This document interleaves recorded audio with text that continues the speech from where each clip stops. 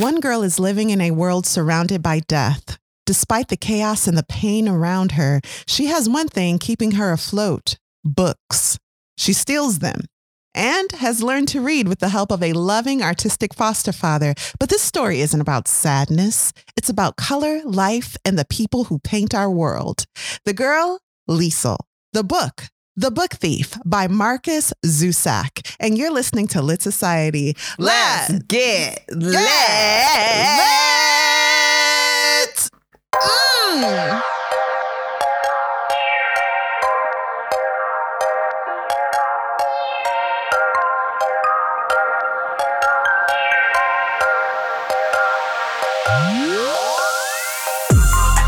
Hey, y'all. Hey, Alexis. Hey, Kari. Oh, yeah, this is Kari. And this is Alexis. And you're listening to Lit Society, a show about books and drama. It's good to see you again.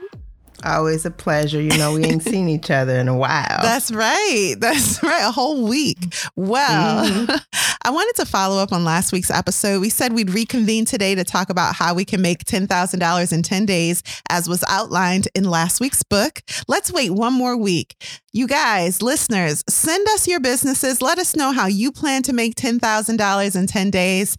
You can contact us via email or Instagram, and we will reconvene next week so that we can all support each other in this goal. Now, Alexis, how are you doing today? I'm doing pretty good. You look great. Looking forward to the book. Yes, me too. I'm looking forward to your comments on it. I really would like to know what you think of it and hear your input on it. I'm excited about that. Likewise. I want to know what I was thinking when I was reading it, like, what is Alexis thinking about this part? Well, before we dive into our theme of the week and then cover this week's book, I want to do something that I didn't prepare Alexis for, and that's a bit of Lord. Society Says. Don't worry, I'm not putting you on the spot, girlfriend. Good grief. Society Says, you guys, is where we share your comments with the rest of our Lit Society. And we don't do this every week, but every once in a while, we want to highlight you.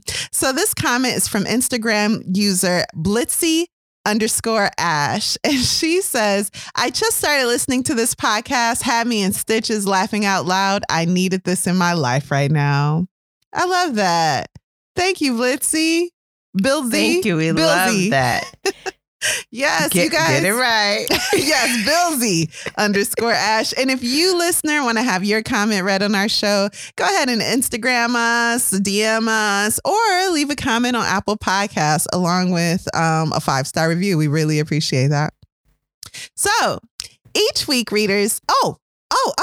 Also, did you guys know we're a video podcast now? That's right. Every episode, every week, you can see our faces on YouTube. And sometimes we have like visual aids. I don't know why I'm doing this. We don't have one this week. But that is visual. Right. That is Lit Society Pod right here on the YouTube. So each week, readers, we choose a theme to discuss inspired by the book we're reading. And this week, our theme is burning books. 6 outrageous, tragic, and weird examples in history. Alexis, what's the, are you familiar with burning books as either a political tool or social distraction? Yeah. I've heard of it. I've heard of it. Yeah, this article comes from the Washington Post, and this is from 2021. And they bring out how at that time, and I forgot about this, but there was this debate about what books should be read in school. Now, a lot of kids grew up reading Tom Sawyer and other quote unquote classics, Charles Dickens. But as other books by other writers were becoming more popular, certain politicians were even suggesting we burn these books in the street, throw them in the fire. And so this prompted the article as we take a look down memory lane. The first known book lighting ceremony was in 213 BCE in China. That's a really long time ago. I didn't know we had books back then. But yeah, 213. A book lighting ceremony. Yeah. This sounds really positive and upbuilding. Yeah, burn them scrolls. Yes, 213 BCE China. And then we go to the 1500s CE Mexico. And these were Mayan texts. The indigenous Mayans, y'all know they was doing everything. Reading, writing, arithmetic. Okay, everything I couldn't do in school, the Mayans were doing in the 1500s. The indigenous Mayans and the Catholic bishop at the time, Diego de Landa, encountered each other on the Yucatan Peninsula in the 16th century. By the way, you guys, if you want to know more about the Yucatan Peninsula, check out my YouTube channel. That's Chicagoings. This is so tacky. YouTube.com/ChicagoINGS. I know you support me, Alexis. Thanks. Okay. But it's not tacky. It is because we're talking about book burning. Okay. Okay, but I got a vlog there from the Yucatan. Anyway, they trusted him and they shared some of their sacred texts with him.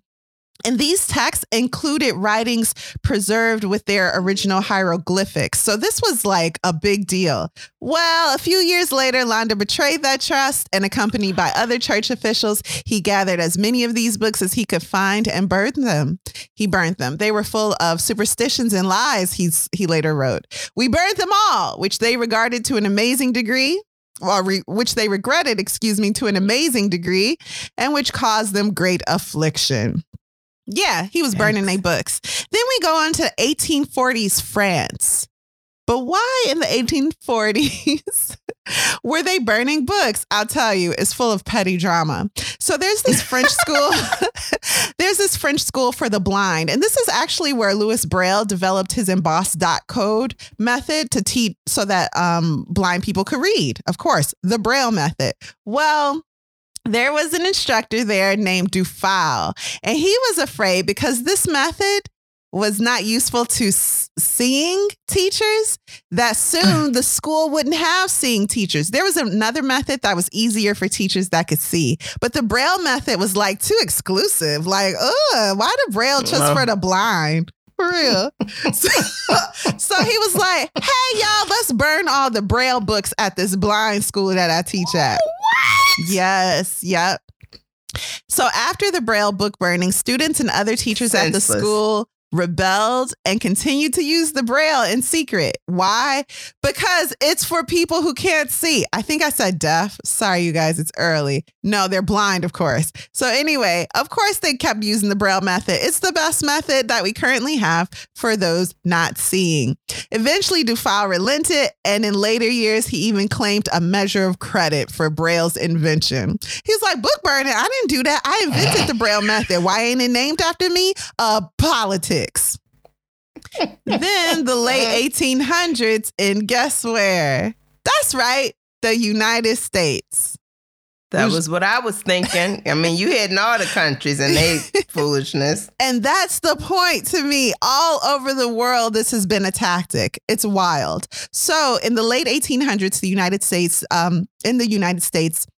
the New York Society for the Suppression of Vice, they were so for burning books that their emblem even has a depiction of the act. This is like their brand seal. They was like, this is what we do. Wow. We burn books. Its founder, Anthony Cornstalk, was so disgusted by the proliferation of pornography among fellow soldiers that he said, let's burn all the pornographic books, including medical journals, anatomy textbooks, and especially anything providing women with information about contraception, because that's pornography. Medical textbooks? Yeah. Anatomy books? Well, he's not done. Cornstalk later declared books are feeders for brothels. Give a woman a book, you might as well start a brothel. Anyway, that's depressing. But he allegedly oversaw the destruction of 15 tons of books. Wow. 1900s Germany. Who do you think we're talking about here, Alexis? 1900s Germany. Hitler. So the Nazi Party, right? Tens of thousands of books were burned within months of the Nazi seizure of power in Germany, starting with a nationwide event on May 10th, 1933. Student-led Nazi groups gathered in 34 university towns to destroy copies of books that propaganda minister Joseph Goebbels had deemed un-German. Oh, I shouldn't do that. According to the United States Holocaust Memorial Museum, this included works by socialists such as Karl Marx and Helen Keller. A Jewish writer, Heinrich Heine, whose works were also burnt by Nazis, by the way, once famously wrote, "Where they burn books, they'll also ultimately burn people." So true. And finally, we land back in the United States in the 2000s, however, via Afghanistan. Oh. Now, no book has been persecuted more throughout history than the Bible. In 2009, copies of the Christian Bible were burned by the U.S. military in Afghanistan. The Bibles have been translated into Dari and Pashto and sent to members of the military at a base full of Christians, okay? It was by a Christian group anyway. But proselytizing any religion was against military guidelines. So when the military chaplain found out, the books were confiscated and eventually burned. In 2012, a Taliban suicide bomber attacked the same base for revenge after news got out that 4 Qurans had been accidentally burned. The holy books, the Muslim holy books, were part of a collection that had been confiscated from prisoners and burned. Outrage over the burning led to protests across Afghanistan that left 30 people dead. Now, this is actually the oddest of all. One of the weirder burning book stories also comes out of the U.S. military because former Army Reserve and Defense Intelligence Officer Anthony Schaefer submitted his memoir, Operation Dark Heart, for Pentagon approval. You may remember this book. But anyway, as it stands, by the time intelligence officials flagged 200 passages they said contained classified information, 10,000 copies had already been published. So the Defense Department, what do you think they did? Did they burn the books? But how would they get them? They were 10,000 already. They bought them, Alexis. They paid the publisher nearly $50,000, purchased the books, and burned them. News of the book burning bolstered sales. I remember this because people was like, "Oh, the government is burning this book, and I can go to Barney's and Noble's and get it myself." Barney's and Noble's. People love mess, and so the sales skyrocketed. Even with large sections redacted, sales of this book skyrocketed, and the publisher went on to. Actually, it was an attorney for the author. He went on to say, "I can only wish that the government would destroy more of my clients' books." And that's a brief history of the long history of book burning throughout the world. This is a trend. You ready to take a break? This is what they do. Yeah, let's do it. All right, let's do it.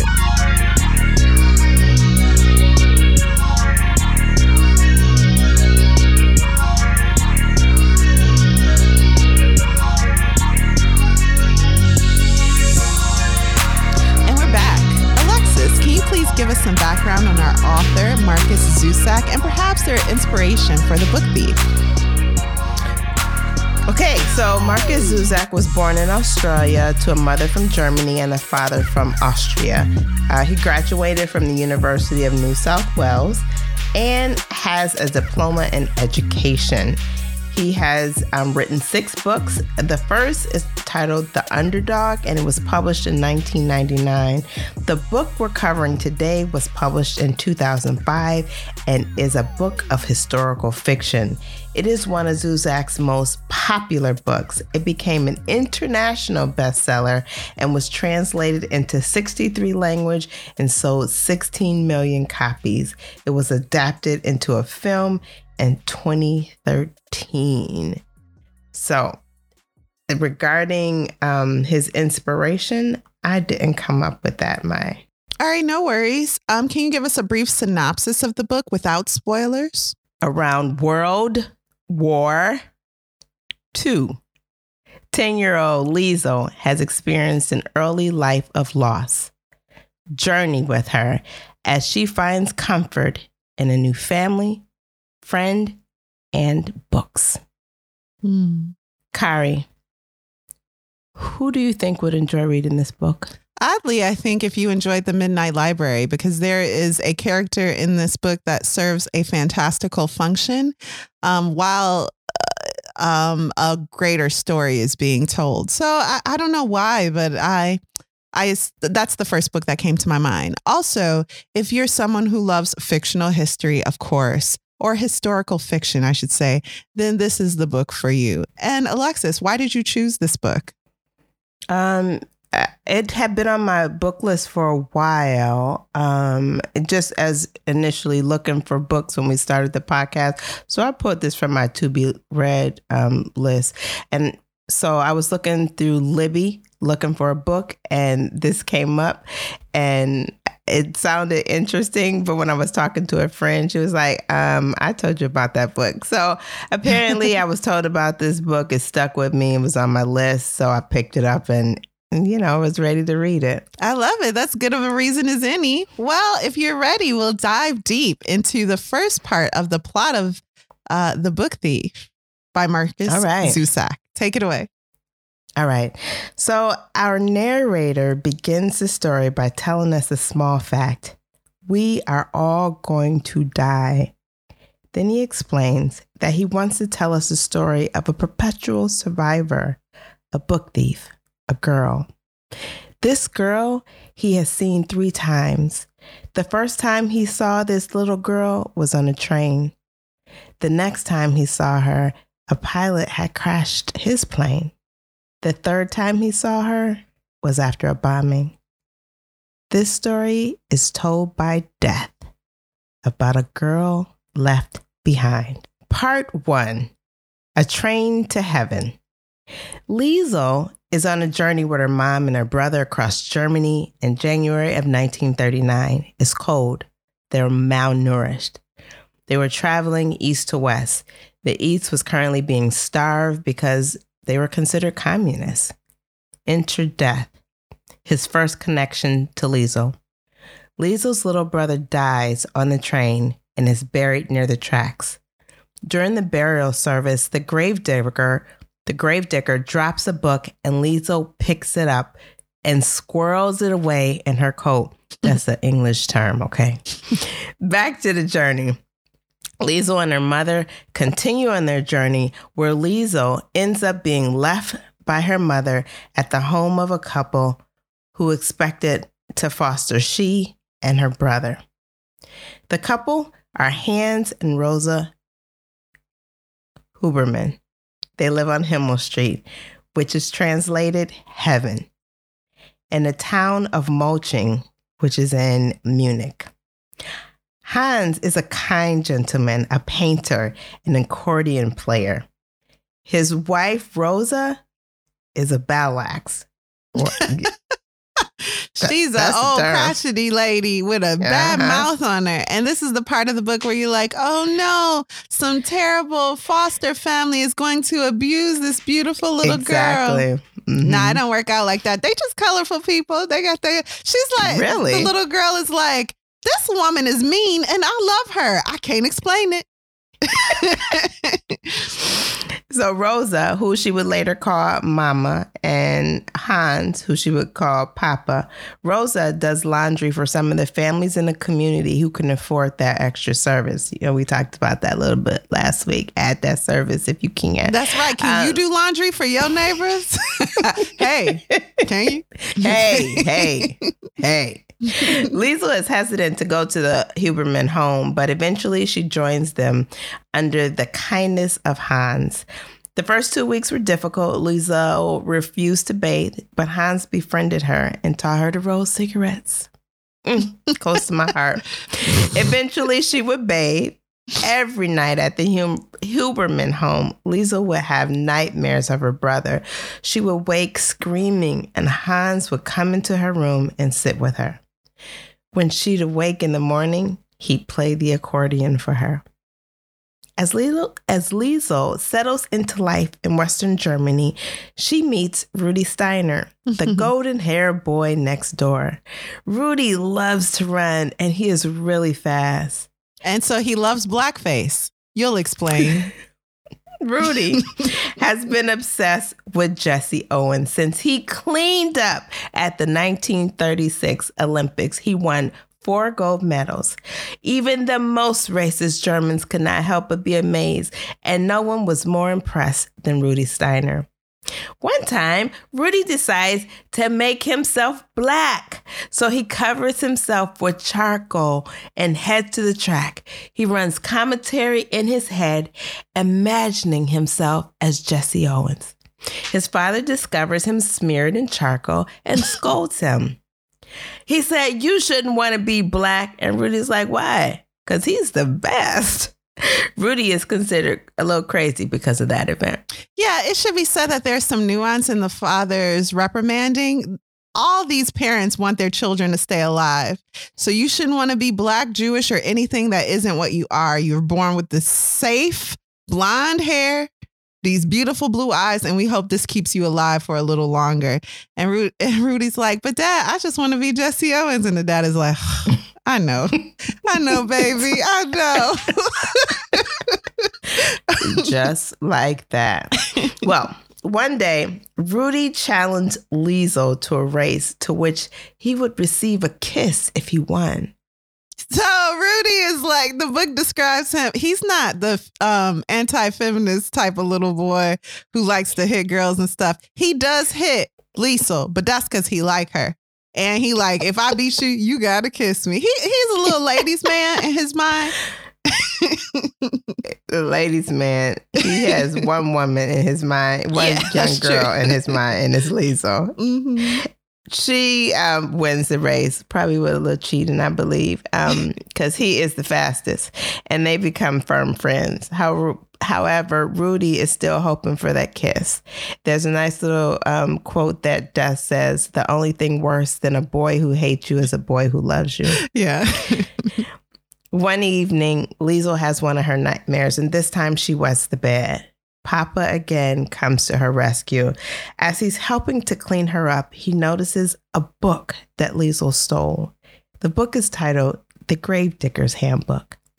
Hans quickly learns that Liesl cannot read, and although he says he's not a good reader, he begins a nighttime class teaching Liesl to read using the stolen book. She stole it from her brother's gravesite. It was when she looks at it, she thinks of her mother and brother. Although she can't read, that's why the book is dear to her. In the night, Liesl dreamed like she always did. At first, she saw the brown shirts marching, but soon enough, they led her to a train, and the usual discovery awaited. Her brother was staring again. When she woke up screaming, Liesl knew immediately that on this occasion, something had changed. A smell leaked out from under the sheets, warm and sickly. At first, she tried convincing herself that nothing had happened, but as Papa came closer and held her, she cried and admitted the fact in his ear. "Papa," she whispered, "Papa." And that was all. He could probably smell it. He lifted her gently from the bed and carried her into the washroom. The moment came a few minutes later. "We take the sheets off," Papa said. And when he reached under and pulled at the fabric, something loosened and landed with a thud. A black book with silver writing on it came hurling out and landed on the floor between the tall man's feet. He looked down at it. He looked at the girl, who timidly shrugged. Then he read the title with concentration aloud. The Gravedigger's Handbook. So that's what it's called, Lisa thought. A patch of silence stood amongst them now. The man, the girl, the book. He picked it up and spoke soft as cotton. A 2 a.m. conversation. "Is this yours?" "Yes, Papa." "Do you want to read it?" Again. "Yes, Papa." A tired smile, metallic eyes melting. "Well, we'd better read it then." 4 years later, when she came to write in the basement, 2 thoughts struck Liesl about the trauma of wetting the bed. Firstly, she felt extremely lucky that it was Papa who discovered the book. Fortunately, when the sheets had been washed previously, Rosa had made Lisa strip the bed and make it up, and be quick about it. Does it look like we've got all day? Secondly, she was clearly proud of Hans Huberman's part in her education. You wouldn't think it, she wrote, but it was not so much the school who helped me read it. It was Papa. People think he's not so smart, and it's true that he doesn't read too fast, but I would soon learn that words and writing actually saved his life once, or at least words and a man who taught him the accordion. First things first, Hans Huberman said that night. He washed the sheets and hung them up. Now, he said upon his return, let's get this midnight class started. The yellow light was alive with dust. Liesel sat on cold, clean sheets, ashamed, elated. The thought of bedwetting prodded her, but she was going to read. She was going to read the book. The excitement stood up in her. Visions of a 10-year-old reading genius were set alight. If only it was that easy. I tell you the truth, Papa explained up front. I am not such a good reader myself. But it didn't matter that he read slowly. If anything, it might have helped that his own reading pace was slower than average. Perhaps it would cause less frustration in coping with the girl's lack of ability. Still, initially, Hans appeared a little uncomfortable holding the book and looking through it. When he came over and sat next to her on the bed, he leaned back, his legs angling over the side. He examined the book again and dropped it on the blanket. Now, why would a nice girl like you want to read such a thing? Again, Liesel shrugged. Had the apprentice been reading the complete works of Goethe or any other such luminary, that was what would have sat in front of them. She attempted to explain. When it was sitting in the snow and the soft-spoken words fell off the side of the bed, emptying onto the floor like powder. Papa knew what to say, though. He always knew what to say. He ran a hand through his sleepy hair and said, well, promise me one thing, Liesel. If I die anytime soon, you make sure they bury me right. She nodded with great sincerity. No skipping chapter 6 or step 4 in chapter 9. He laughed, as did the bedwetter. Well, I'm glad that's settled. We can get on with it now. He adjusted his position and his bones creaked like itchy floorboards. The fun begins. Amplified by the still of night, the book opened. A gust of wind. Part 2, Start of the War. As times got harder from the war, Rosa, or Mama, would start losing her laundry customers. One even justifying their change, saying the Hubermans must get an allowance for that girl. Disappointed, Mama would decide to start sending Liesel to pick up the laundry and pay. She felt they'd have a harder time telling a child they no longer wanted her services. Liesel would take her friend Rudy along with her as she exchanged the laundry. One of the people on the route was the town mayor, and Mama told Liesel that the mayor's wife was mourning her son. Liesel would eventually go to school, and at the age of 10, she was enrolled in the Hitler Youth Program, where they were taught to Heil Hitler, among other things, walk in a formation. Or march in a formation. In school, Liesel is ridiculed for not being able to read. So this boy, he came wrong to her, y'all. And she beat the brakes off of him. And then another kid looked like he was doing something. And he was rooting for her. In his heart, he rooted for her, but she didn't take it that way, so she had to beat him up too. I was like, wow, I really like Liesel. She was like, I may not be able to read, sir, but I am not stupid. Mm-hmm. And again, I repeat, she beat the brakes off of both of those boys. Okay. Now, being a part of the Hitler Youth Division, Liesel was required to participate in the Führer's birthday celebration. As part of the celebration, there would be like a celebratory fire in the town square. In addition to commemorating the Führer's birthday, they would celebrate the victory over their enemies and over the restraints that held Germany back since World War I. Any materials, posters, books, flags, any found propaganda of their enemies were to be brought forward for burning. During the bonfire, Liesel hears the word communist, and it's repeated throughout the celebratory speech. Mm-hmm. And she puts it together that her parents were probably communists because she remembers hearing that expression back home. And it explains their situation in life, her biological parents, not her foster parents. Right. And that her biological parents were likely taken by Hitler, but also her mom was sick. So her mom could have fell ill. Anyway, Papa agrees. She has this conversation with Papa and she's like, what are communists? Were my parents communists? Is that a thing? He was like, yeah, probably. I think so. Hitler probably got him. Liesl says aloud that she hates the Fuhrer. I hate him. Papa slaps Liesl squarely on the face and tells her quietly not to do that. Don't ever say that. He said, you can say it at home. Go ahead. Yeah, they were out of doors. So again, all parents have this fear that their child will do something that will cause their child to never be seen again. So this little girl is like, I hate Hitler. Whoa. So the fear of losing her causes the foster father to act in a way that is contrary to his nature. He hits her hard. She's crying. He wants to wrap her up in a hug, but he will not. And he tells her, don't you ever speak like this. And then he bends down, like Alexa says, that you could say this at the house, but please don't ever say this outside. Okay, ever again in your life. Right. Or I will like stab you and cut you up in little pieces. He's trying to just scare her. Exactly. And she's like, whoa, yes, sir. No problem, sir. Woo. Yeah. And after that incident, they together, let's see if we could do this. Let's hail Hitler. So they practice hailing Hitler.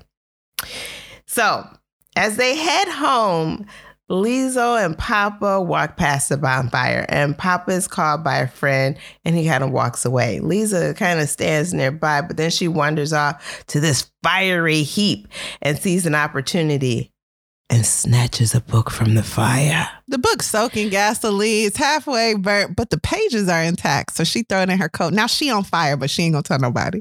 Mm-hmm.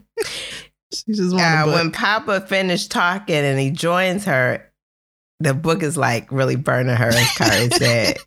So Liesl like takes it out of her. It's on fire in her bosom. She takes it out. She kind of playing hot potato with the book until it cools. And then Papa's like, what is that? And he realizes Liesl has stolen another book. He tells her that he won't tell Mama about this book. It'll be their secret, and he'll even help her read this book. But he also says, I need you to promise that if I ever ask you to keep her secret, you'll do it. Mm-hmm. She promised. Liesl's stolen book gave Papa an idea. He has sold cigarettes before to buy Liesl 2 books for her birthday. He would now sell his cigarettes to buy another book, Mein Kampf. Mm. Liesl knew the mayor's wife had seen her pick up the book, so she started skipping the house until Mama said, you better not come back here without that laundry. One more time. Don't come back here without that laundry. So Liesl and Rudy, they head to the mayor's house. Liesl's afraid of what's going to happen, but Liesl is surprised by the mayor's wife reaction. First, of all the visits Liesl has made to this house, the wife has never spoken a word to Liesl. Mm-hmm. But when the wife opened the door, Liesl told her she was there for the laundry, and the wife was like, wait. She was like, whoa, she speaks? The wife returns with a stack of books and invites Liesl into the home. Liesl's afraid she'll be tortured by the mayor's wife if she goes inside, but instead she's directed to the wife's study, and there she sees walls of books. Mm-hmm. And she is like, wow, where did this, amazed. I would be too. I love a library. Mm-hmm. The mayor's wife invited her to read this book, even take a book, but the wife, and shared this library with her. It is books that belong to her son. Mm-hmm. As we mentioned, her son had died and she's mourning her son. Now Liesl has a place to come read books every week. Part 3. Meeting Max. Death next tells us the story of Max. Max was hiding in a secret storage room in Stuttgart. The room is dark. He's hungry. He didn't even know how long he had been there, and he was sitting on a suitcase. Suddenly, a voice comes. "Sorry it's taken so long. I think people have been watching me, and the man with the identity card took longer than I thought." Max is then given an identity card, a book with a map, a key, and food, and the man leaves, promising to return within a few days. A few days turns into be longer. When his childhood friend finally returns, he gives him a train ticket from Stuttgart to Munich to Passing, a small razor, a spoon for a mirror, a shaving cream, and a pair of scissors. Max, I believe he shaves first, and then he boards this train holding the book. The book is Mein Kampf. Max arrives at the home of the accordion player and asks, "Are you Hans Huberman? Do you still play the accordion? Will you still help me?" Let's flash back for a moment. Papa, or Hans Huberman, participated in World War I and befriended a German Jew named Erich Vandenberg, and he played the accordion. Erich taught Papa to play the accordion. The accordion that Papa regularly played at home belonged to Erich. One day, Erich volunteered Papa's handwriting skills to assist the sergeant. This part I really love because this happens. I've heard real life stories of similar situations. So the head of their platoon will say, because I don't know the proper terminology, comes in and tells his men, "We need someone with good handwriting." This platoon is so close knit that no one wants to miss the battle that day. They want to all fight side by side. Even their leader is a man they respect and love because he's the first one on the battlefield. So he never sends his men without going ahead first himself. But he comes in with this request. No one will raise their hand. Then someone... But there's a reason they don't want to raise their hand, right? That's what I'm saying, because they want to fight side by side. No one wants to be held back. Well, not only that is also in there, but also when they get these assignments, sometimes these assignments are the worst assignment you could possibly get, and they don't want to do those either. This friend volunteers, who we now know to be the foster dad, and the foster dad is like, "Man, I can write, but sure, fine." So he steps up, he's taken out of the group, and all the men go off into war. Go ahead. And die. All of them die. Every single one.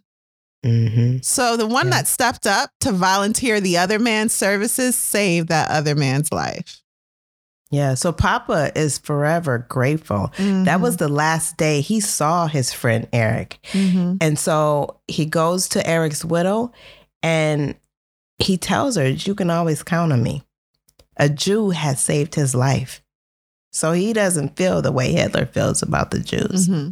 So when Max arrives at the Huberman home, the Hubermans take care of Max. Max grew up loving a good fist fight. And when he saw his uncle die, what he described as an accepting face, he asked himself, "Where's the fight?" And he never wanted to come up against death and not passive. Fight back. Yeah. So he learned to fight, and his childhood enemy became his friend and his sparring buddy. So when the Night of Broken Glass occurred in 1938, Max's childhood friend came for him. He took him into hiding and made sure he made it to safety. All right, so let's get back to current times. When Liesl learns of Max, she is sworn to secrecy. She is not, she's told, "Don't even tell Rudy." When Max arrived, he slept for 3 days. First, he shared a room with Liesl. That bed that's next to Liesl's bed was originally for her brother, but of course we know he died. Max and Liesl share some similarities. They both arrived to Heaven Street in a state of agitation. They both have nightmares, and they're both fighters. Liesl and Max, they became fast friends. Max decided he didn't deserve to share a room with Liesl and moved to the basement. Soon, as it got colder, of course, it was too cold for Max to be in the basement. So Papa would suggest that he come up at night and go to the basement in the daytime. And that way, if people looked in, even though the blinds were down, there was no chance of him being seen. While he was upstairs at night, he would read Mein Kampf. And Liesl eventually asked him, "Is it a good book?" He answered, "It's the best book ever. It saved my life." Liesl has her 12th birthday. It's 1941. And if you guys don't know, like Mein Kampf means my fight or my struggle. And it's by Adolf Hitler. And people actually still do read and love that book. I was at a book fair in Mexico City, and it was a lot of Mein Kampf. Oh, a lot of copies. Okay. Yeah. So it's her birthday, and the Hubermans give Liesl another book. Okay, of course, she loves books, so she's happy. You said the humans? The Hubermans. Oh, okay. The Hubermans give Liesl another book. So Max feels bad. He didn't know it was her birthday, but he decides he wants to give her a gift too. So what does Max do? He cuts out pages from Mein Kampf. He paints over them with white paint, hangs them to dry, and then ties the pages together and creates a 13-page book titled The Standover Man for Liesl. Now, there's they have to keep Liesl out of the basement because she likes to go visit Max, and they talk, they have deep conversations, and they're kindred spirits, I guess you could say, or souls, I could say. But when they're trying to keep her out of there so that Max can prepare her gift, the mom is like, "Why you always going in that basement? Go do some laundry or go do this, go do that." But that's her way of showing love so that the surprise is ready for Liesl, and she's really excited about it. Yeah. But Alexis is not giving the woman here due credit, but the foster mama is hilarious. She is. She will wake up in the middle of the night and be like, "You hear that, Liesl?" And Liesl will be like, "What, mama? That our neighbor spit on our door again. Go clean it off." And sure enough, the neighbors hate her, and they spit on the door sometimes, and the little girl or the husband will go clean it. Yeah. So anyway, little stuff like that throughout the book add some comedy.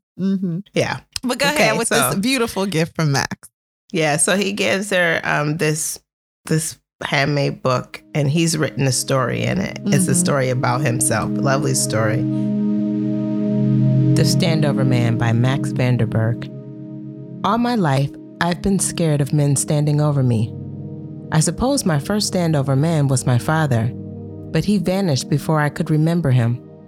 For some reason, when I was a boy, I liked to fight. A lot of time, I lost. Another boy, sometimes with blood falling from his nose, would be standing over me. Many years later, I needed to hide. I tried not to sleep because I was afraid of who might be there when I woke up. But I was lucky. It was always my friend. When I was hiding, I dreamt of a certain man. The hardest was when I was traveling to find him. Out of sheer luck and many footsteps, I made it. I slept there for a long time. 3 days, they told me, and what did I find when I woke? Not a man, but someone else standing over me. As time passed, the girl and I realized we had things in common. But there is one strange thing. The girl says I look like something else. Now I live in a basement. Bad dreams still live in my sleep.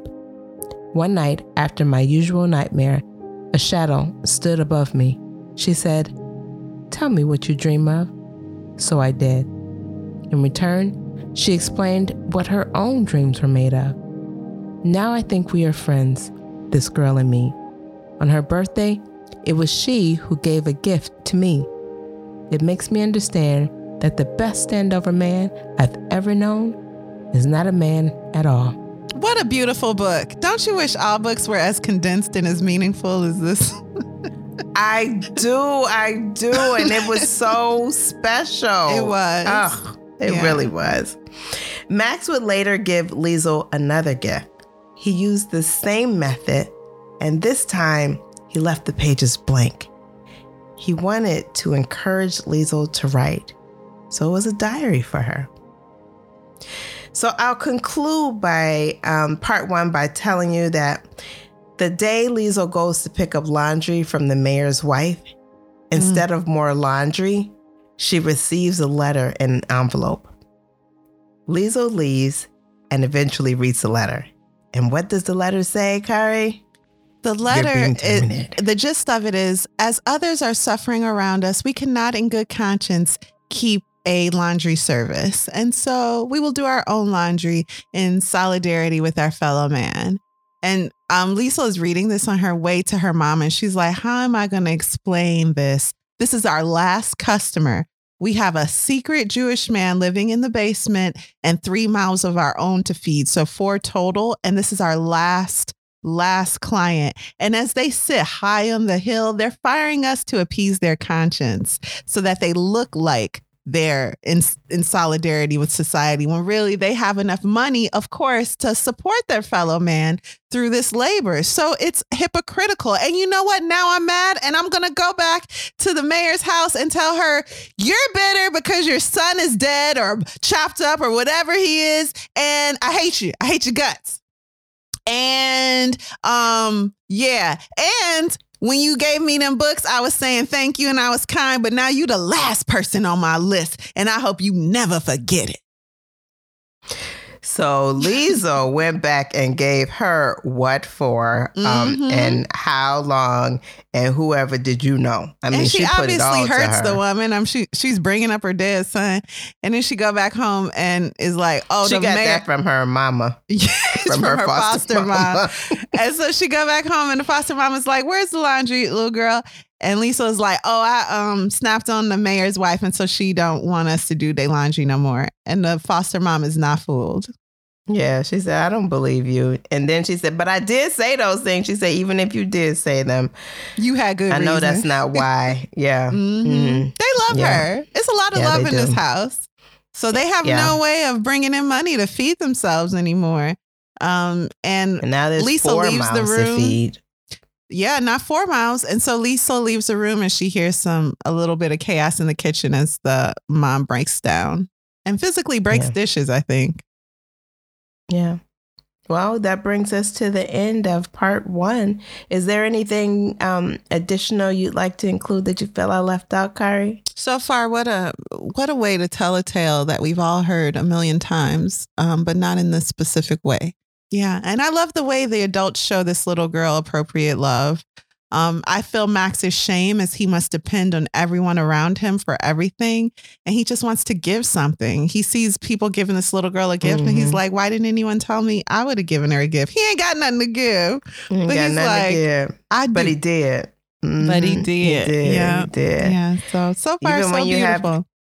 Lovely. So even when you have nothing, you can give. You can give. You can still give. One of the things in the book that I did not include is the stealing spree. Thievery. I forgot. Yeah. Rudy and Liesl just become little thugs, and they start stealing apples. Then they upgrade to more apples. They hungry. Really, they just hungry. Yeah. These are hungry children trying to feed themselves, because that it was hard. It was really hard during this time. So they weren't, they didn't always have food. And Rudy has 5 other brothers and sisters. Mm-hmm. So he always hungry.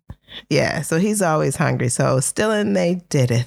And I mean, they found a quarter or something, a coin on the ground, went and bought one piece of candy, and each took a turn sucking it.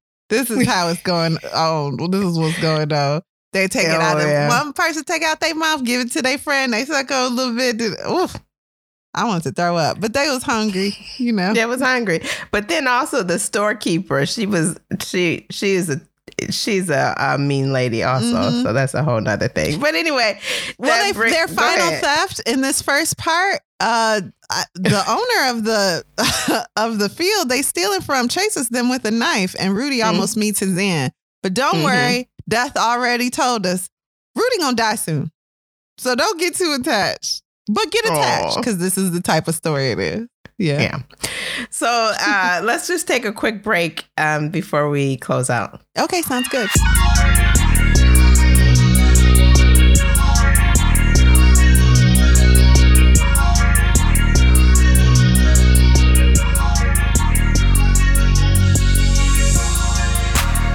And we're back.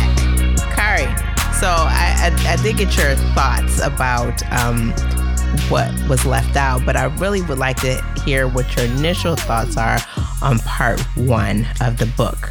So when I meet Death, I feel like, what book Alexis got me reading this week? Well, I don't do this. But as Death develops, I do think this is just a really ingenious way to talk about the time. And Death talks about the colors of the time, the gray of the sky, the white of the sky, the despair, how grief can even be gray, how white is a color, and it's a color that can just surround you and envelop you. There's a lot of poetry in the words. So from the very first page, I was all in. I thought the way the story was being told was so captivating. What about you? What did you think about the first part so far? Yeah, I would love to have been able to retell Death's story with the colors, but I couldn't figure out how to do it as poetically as the book does it. There's so much poetry in this book, and I think I fell in love with that in this first part. The way Death says things. There are these bold sections within the book, and not sections, just maybe a paragraph or just a couple of words. And it's just beautifully said the way Death says. So, these first section, I'm really enjoying it. The characters and the narration, I really do. Yep. So I can't wait to get to next week, part 2 of The Book Thief.